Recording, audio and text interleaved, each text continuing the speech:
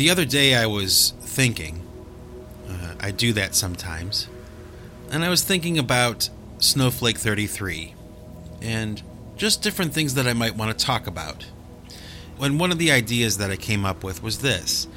My tastes in music are very eclectic. Okay, I draw from a lot of different influences, and most of the music I like is probably hated by most people and probably looked down on by a lot of people. So, after thinking about it for a little while, actually, after thinking about it for a long while, I kind of put this together in my head, okay? So, hear me out. Okay, my wife and I have always had this philosophy when it came to music or art or business or anything, and it's this expression we use. We say good is good, okay? And what good is good means is that it doesn't matter if what someone's doing is popular. If they're doing it well, then good is good. You know, if someone is good, it doesn't matter how many people like what they're doing. And that goes for politics or music or art or movies or education, philosophy. Good is good, okay?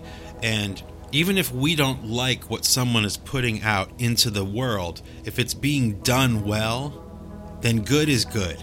Even if you don't like it, it's being done well, okay? And I've always kind of felt that way. Now, I'll admit that my background as a musician is very limited, okay? I don't have any illusions about my technical abilities, or I'm not doing anything spectacular, and I know that, okay? But one thing I've come to understand about myself is that when I listen to music, especially when I listen to music, when I'm taking something in, I kind of listen to it from maybe 4 or 5 different perspectives. Now, hear me out, okay? I do make music by myself, and I do perform all of the different instruments by myself. Not really well, but adequately, okay? But for each one of those instruments, I have different influences, okay? So sometimes when I'm listening to music, I'm listening to the guitar player because there's a part of me that is a guitar player. Even though I may not like what the drums are doing or what the rest of the music is doing, I do listen to the guitar and I'll take from that whatever I need, okay? And that goes for all the different instruments. So as a drummer, there's this whole chunk of music that I draw from, okay? As a bass guitar player, there's a whole chunk of music that I draw from. As a singer, there's a whole chunk of music that I draw from. As a guitar player, again, there's this whole chunk of music that I draw from. And then as a producer and an engineer, there is music that I draw from. Okay? I think that you can probably understand what I'm saying, right? So my tastes in music are very different than a lot of the people that I know. And over the course of my life, I've had a tendency to be mocked and sometimes even looked down on. And it's not really a big deal, but when you're a musician and you're dealing with other musicians, the music you like and the music that you regard as good is currency in these relationships with other musicians. And I think that, among other reasons, that's one of the reasons why a lot of my relationships with other musicians have been strained. Because they don't understand why I like something. And it's really hard to explain something like that to someone quickly, and especially if they're closed-minded. I'll give you a very good example, and this is an example to me of good is good, and you can roll your eyes at me if you want to. I understand, it's been happening my whole life, but there's a song by the group Warrant. Yeah, that's right, Warrant, the hair metal band from the 80s and the 90s. That song is called Uncle Tom's Cabin, okay? Now, pretty much everybody I know hates that song. They hate that band. They hate everything about them. And as soon as you mention their name, you get laughed out of the room, okay? But I come from a different way of thinking. And my way of thinking is good, okay? So when you remove from the group Warrant the image and the hair and the leather pants, and you just listen to the song, you just listen to the production, you cannot deny that it is done well, that good is good. It is good for what it is. And that song in particular is one of those songs that I draw from as a producer and as an engineer. When you listen to Uncle Tom's Cabin and you listen to my song, A Dark Blue Arc, off of the Pipe Choir debut CD, you may not notice it, but in those two songs, there are some very strong similarities. Now, I can feel you rolling your eyes at me. I can feel it. But do me this favor, okay? If you're capable of doing it, if you're open-minded enough to do it, give yourself a good is good exercise and listen to the song Uncle Tom's Cabin in headphones, really loud as you can stand it, okay? And forget what they look like. And forget what you know about the band Warrant, okay?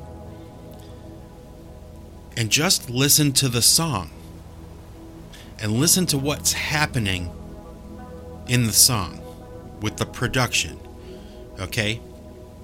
You know, you have this really kind of bluesy intro with the guitars, right? And even some banjo thrown in there, which is like really weird. And the song starts on this very low dynamic. And then as soon as the second half of the first verse kicks in, the whole mix just goes wide. It goes huge all of a sudden. And it's recorded really well. Everything is placed in the mix by these engineers and producers that are masters at producing music, okay? By that time in Warrant's career, they were in the best studios with the best equipment and the best people working on their records, okay? Good is good, okay? And to me, it doesn't matter if it's glossy or if it's pop music or whatever it is. Good is good. And if you can listen to that Warrant song, Uncle Tom's Cabin, and you can, in your mind, remove what you know about that band and all of the preconceived notions you have. You just listen to what they're doing. Not even to what he's saying necessarily. Just listen to what the music is doing. Okay? And if you can do that and you still don't like it, that's fine. I get it. And you might think it's the worst thing you've ever heard, and I understand. But for me, that's an example of good is good. It doesn't matter to me what they look like.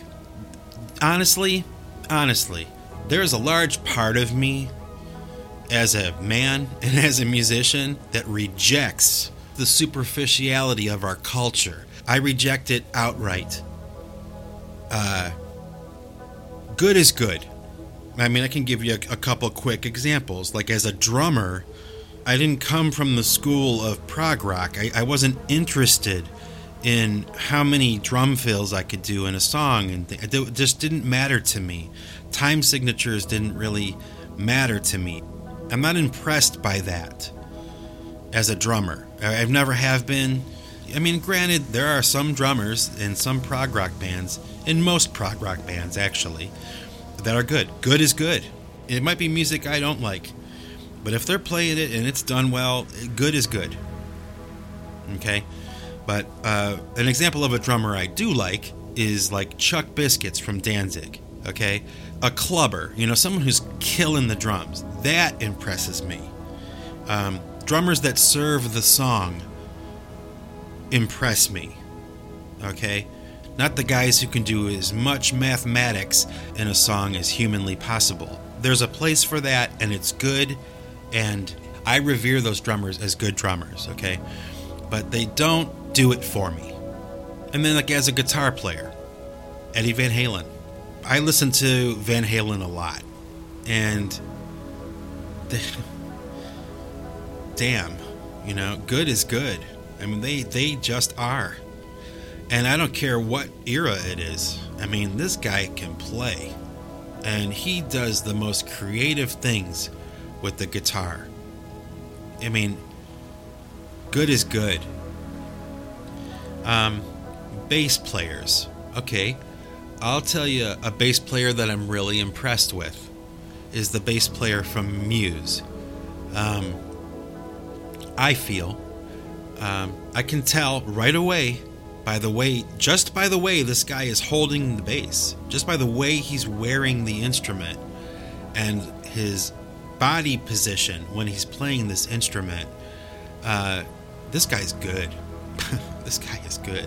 I don't care what he's playing. He doesn't even have to play. I can tell by the way he's holding the instrument that this guy is good. Good is good. Doesn't matter if I like Muse. Doesn't matter. This guy's good. Good is good.